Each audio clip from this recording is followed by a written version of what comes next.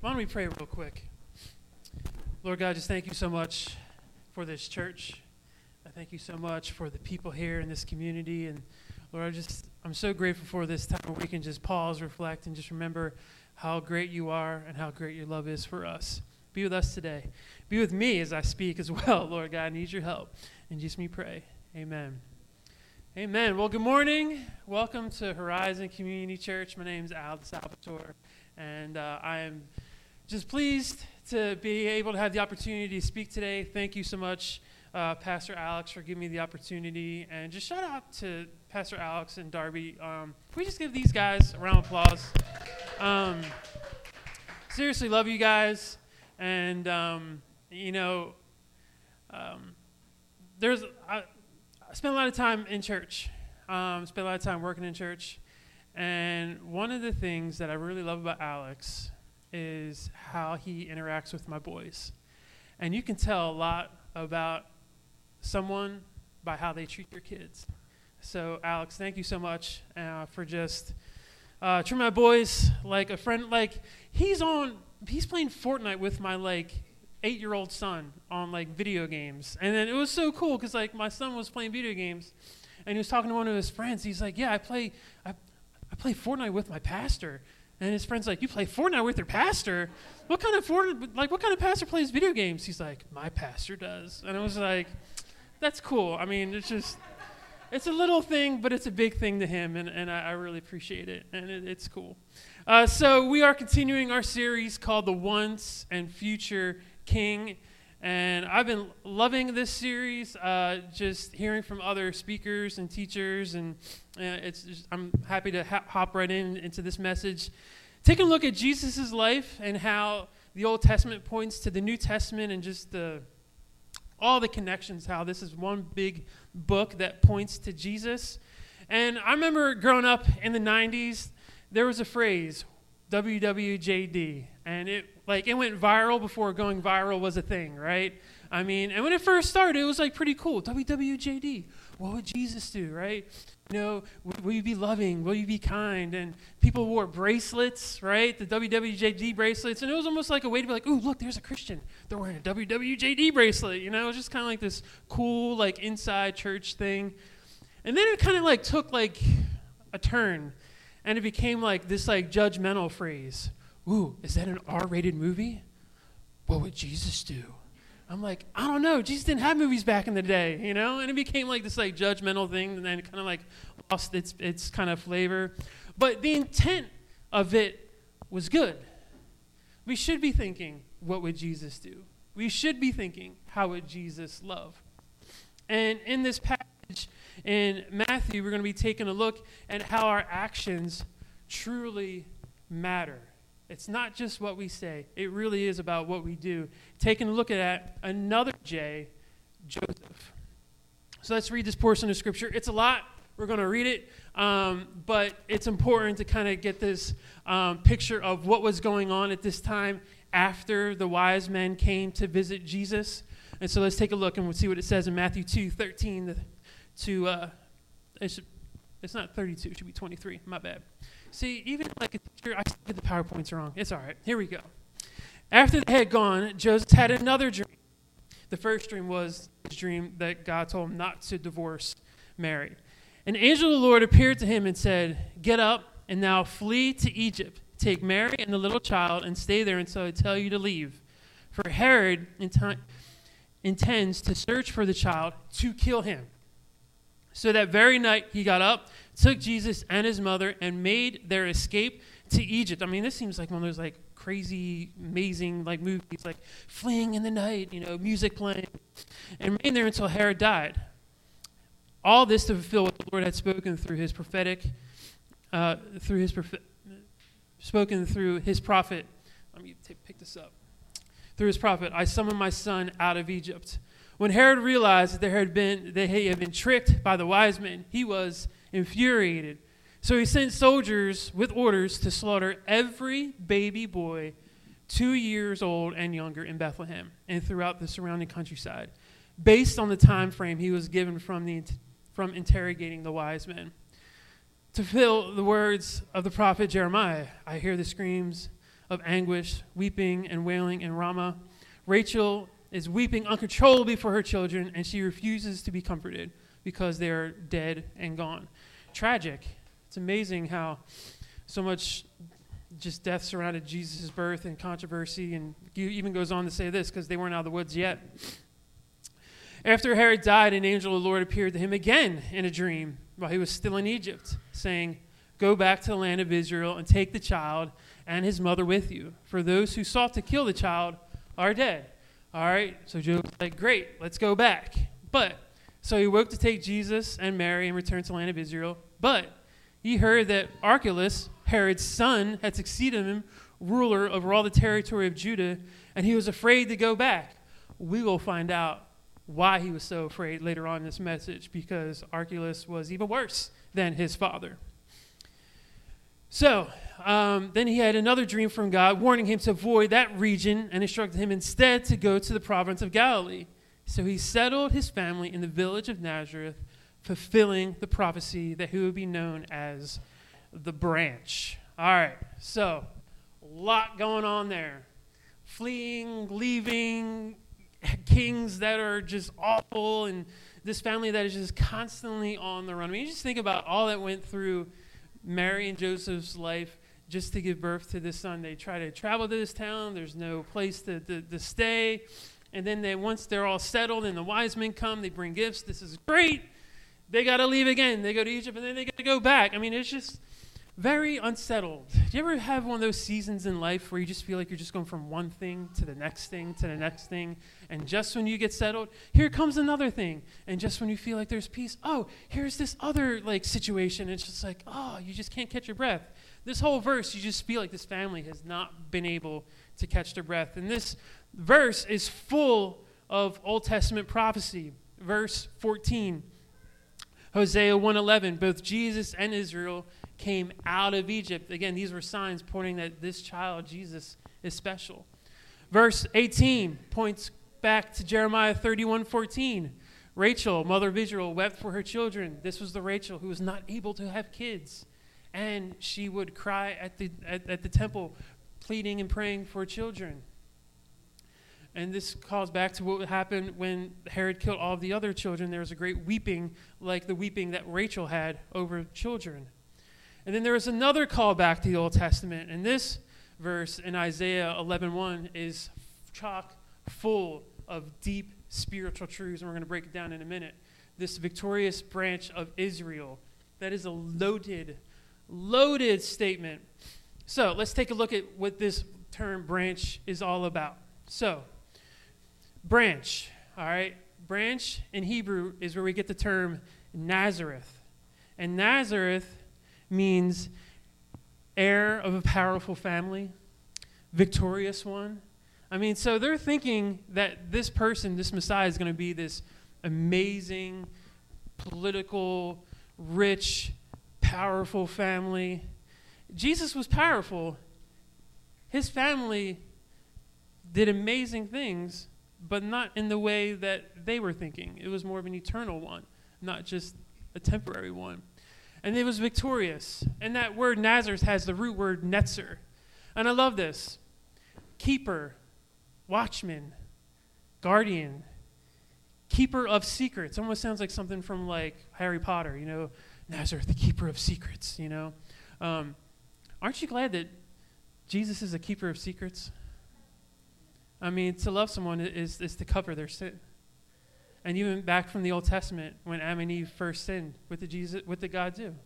He covered them.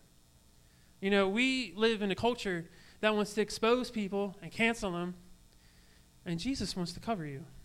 Those things you do, those thoughts you have, he keeps those secrets. He knows everything about you, and he still loves you. That is a king worth celebrating. And he's a watchman. He's a guardian. He looks over your life. And this just really is such a contrast to the other kings in this story, and we'll get to them in a second. And it goes on to say this about this Nazareth, this branch. It's loaded. This idea of branches is all throughout the Old Testament. The tree of life, the 7 branches of Israel, the lampstand, the vine, And even this idea of this branch, the actual term branch in this context, in the Hebrew context, is a branch that is grafted in to another branch, that this branch has other branches grafted into it. Now, I never knew that you can graft branches in trees. I mean, in that culture, they were an agrarian society, agricultural society. They're all about planting and grafting, and their whole culture was based around farming. Our culture is probably based around like Target pickup. You know, I pull up, person comes out, drops off my groceries. This is pretty amazing, all right? But this whole idea of grafting, this was so a part of their culture. And this idea of grafting was so a part of our American culture way back in the day. You can actually graft a tree, different trees, and get fruit. It's amazing, and it's something that we still do today. Check out this video from TikTok. Yes, there's actually good things that happen on TikTok. All right. Tree grafting is one of the craziest things that we never talk about. Every single apple you've ever eaten in your entire life was grown like this because a Macintosh apple seed does not produce a Macintosh apple tree. And so what you have to do is you cut off branches from an apple tree and just stick them into another compatible tree. You can even use like a plum tree or a cherry tree, and that other tree will literally grow off of it and produce apples. So every single Macintosh apple you've ever had actually came from the same plant in 1811, and we've just been cutting off branches and sticking it into other trees ever since. A lot of information, but wow, one tree, so many fruit, one king, so many heirs. We're all grafted into that same branch of Jesus. Isn't that amazing? I mean, and so when they're talking and reading about this branch, they're having this in their minds. I never knew you can do that. I didn't know that Macintosh apples that we have today go back to this tree from 1811. I had no idea that this Savior that we have today has roots that go back thousands of years, even before then, that Christianity is not a new religion 2,000 years old. It has its roots all the way back in Judaism. It's amazing to think of. What an amazing king. What an amazing king that allows others to be grafted in. And it's a stark contrast to this earthly king of Jews, Herod the Great, who all those amazing qualities of Jesus in this branch, that is a keeper of secrets and a guardian, and he was able to bring people together and be part of this bigger plan. Herod was king of the Jews. It was a title given by the Romans because Israel was under Roman occupation, but he was not a good king. He rebuilt the temple, and he did this not because he wanted to honor like Jewish culture and their religion. He did it just to be liked. He didn't care about the religion. He wanted to just to have favor, to get their votes and get their favor, and not like politicians ever do this today, say they're a part of some religion just to get people to vote for them, but whatever. He built pagan temples in Israel too. So like it totally diminishes the temple that he built for Israel if he's got all these other pagan temples as well. He's trying to please everyone. He was a surface king. He wasn't a deep king.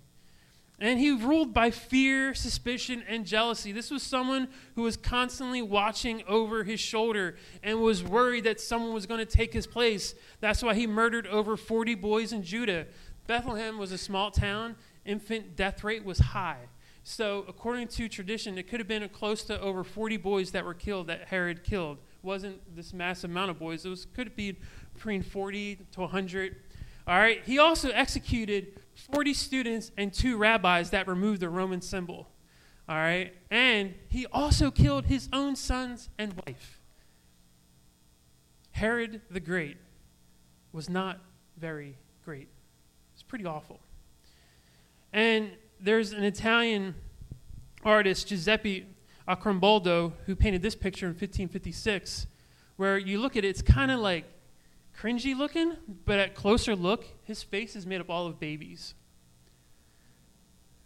I mean, you could just take a look at it, and art can be provocative sometimes. And I kept looking at this, and it just paints a picture of how awful and cringy this king really was. But as bad as he was, his son was worse. Let's take a look at his life. There was a temple riot, and he killed 3,000 citizens.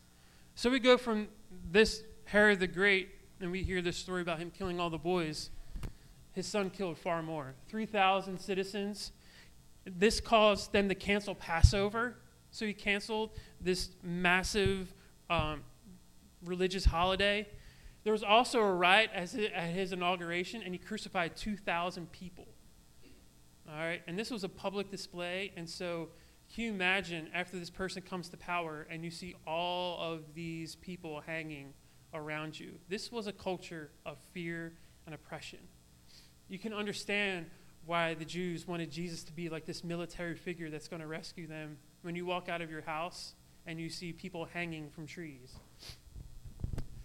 Now, he was so bad that the Jews and Samaritans wanted him to be removed. Okay, the Jews and Samaritans didn't get along at all. They hated each other, but they hated him more, and they wanted to work together to get rid of him. That'd be like Republicans and Democrats working together to do something good. That's kind of like foreign in our culture. When do Republicans and Democrats ever do anything together, right? They hate each other. Samaritans and Jews hated each other just as much, but they were working together to get this guy out. And this is why Joseph was afraid to go back to Judah, because this king was in charge. And he heard about all these atrocities that were going on. And it's amazing because you see all these awful deeds that these kings did, these big displays, these grand gestures of just awful human behavior. And then you have Joseph, the father of Jesus, who does these amazing acts of faith and kindness that are just moving to me. And we're going to take a look at why. Because Joseph had 4 dreams, 4 significant dreams. And in these 4 dreams dealt with these 4 things. The first dream was to keep his engagement to Mary. All right, Mary became pregnant through the Holy Spirit, something completely unprecedented. So whose baby is it, you know? And in that culture, when your fiance gets pregnant, by his right, he could have had her killed. That was considered adultery.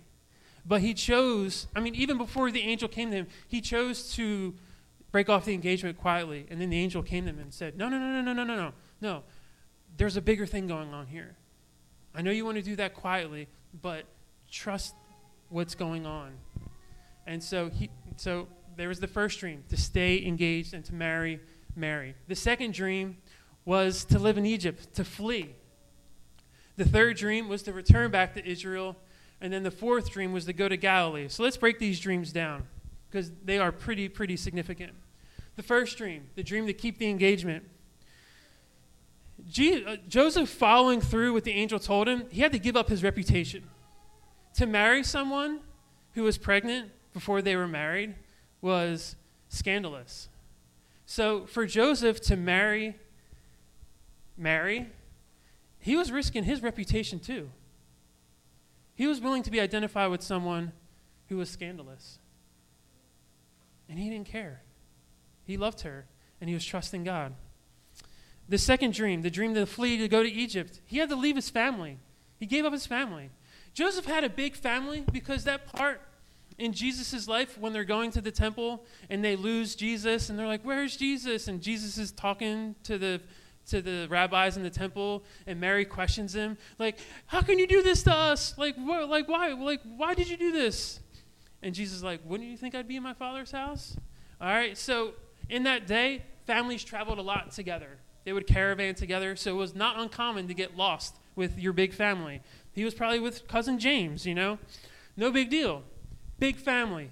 Had to give it all up. Had to give all his family up. Also had to give up his security.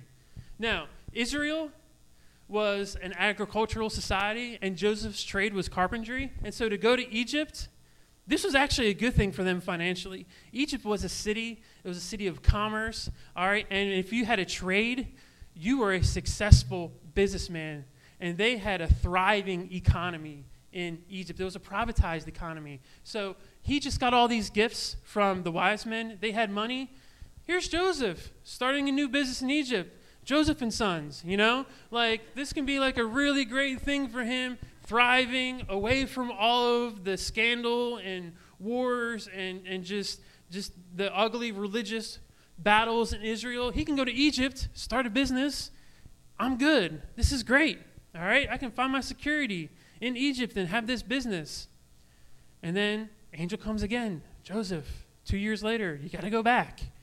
What? I just got comfortable here. My business is going really great. You want me to go back? I have to give this up? And he did. And the funny thing is, you don't even hear him say anything. He just goes. Angel speaks to him, he goes. And then he has to give up his home. He can't even go back to where he grew up because of King Herod, what's his name again? Archelaus. He just sounds bad, doesn't he? All right? And so he had to give that up. You know what's amazing about all of these dreams and all the things that Joseph did? He never complained. He never questioned God. In fact, in all of Scripture, you never hear anything about Joseph. You just learn about what he did. There's no recorded text of what Joseph said in the Bible. You only learn about Joseph through his character, through his quiet faith. Scripture never quotes the words of Joseph, only his quiet faith. And I love this picture. This is a Dutch painting called Child of Christ by Gerrit van Horst from 1592, and he was a contemporary of Rembrandt. And I love this because you see Joseph working, and you see Jesus holding the candle, holding the light, not even looking at what Joseph is doing, just looking right at his dad. We serve a God who just loves to look at us. We're so focused on what we're doing, and we serve a God who looks at us and is watching us and loves us. And I bet Jesus loved watching his Father because he was a man of integrity. When Mary was pregnant, he didn't question God.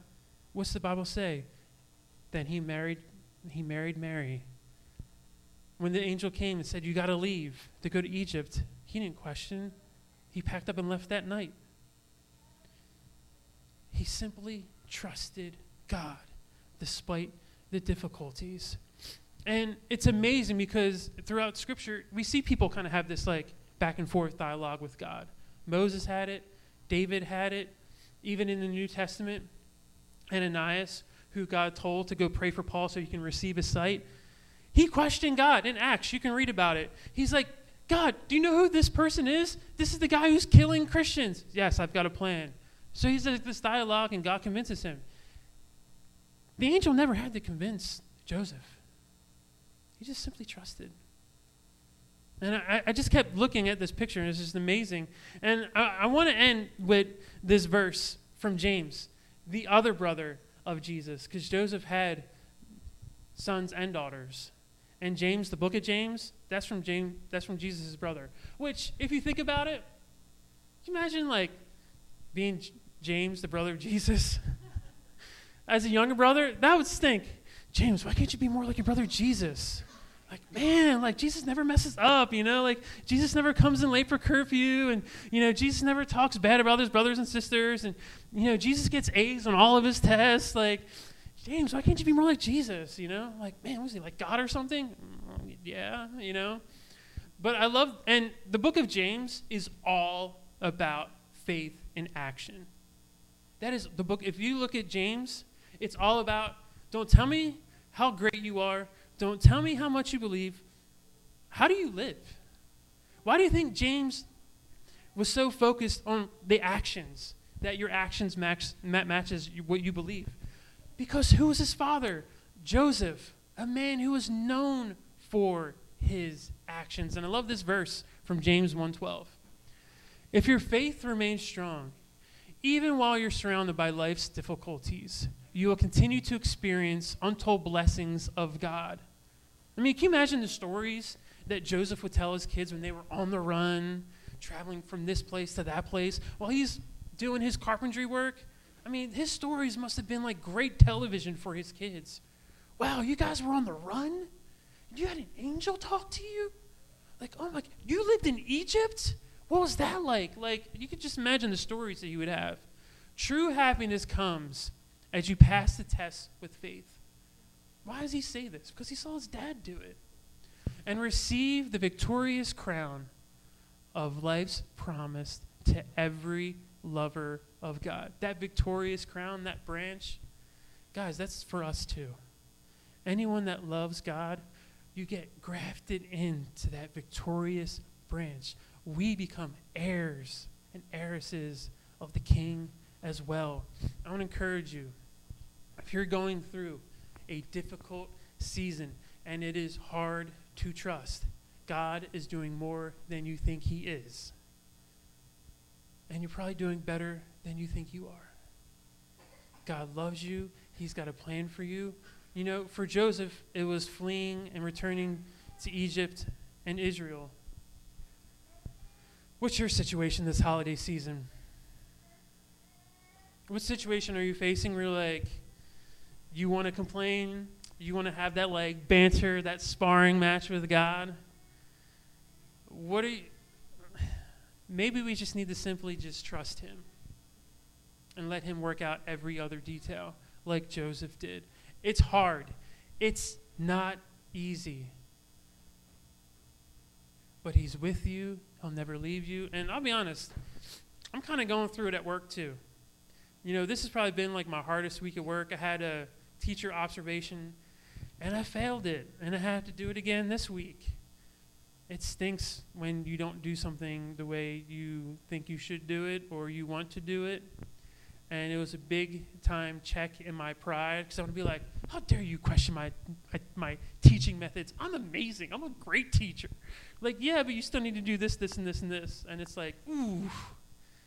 You know, and I can have that, like, desire to, like, go toe for toe and justify myself. And be like, no. Need to be heard, you know. Joseph didn't need to be heard. He just did. And his life spoke volumes. May we be the same. May we have that quiet faith of Joseph. When we want to speak, may our actions say everything that we need to say. And may we trust God with the rest. And I guarantee, you know, things may not be the way we want them to be or look like the way we want them to look, but it doesn't mean that God's not moving, and it doesn't mean that we won't have the victory in the end. We are grafted into the victorious branch. You are not alone. We are not alone, and let's stand together victorious. Amen? Amen. Let's stand, let's pray. The team can come. God, I thank you for today. God, may we have a quiet faith, and may we live and love like Jesus and Joseph. In Jesus we pray. Amen.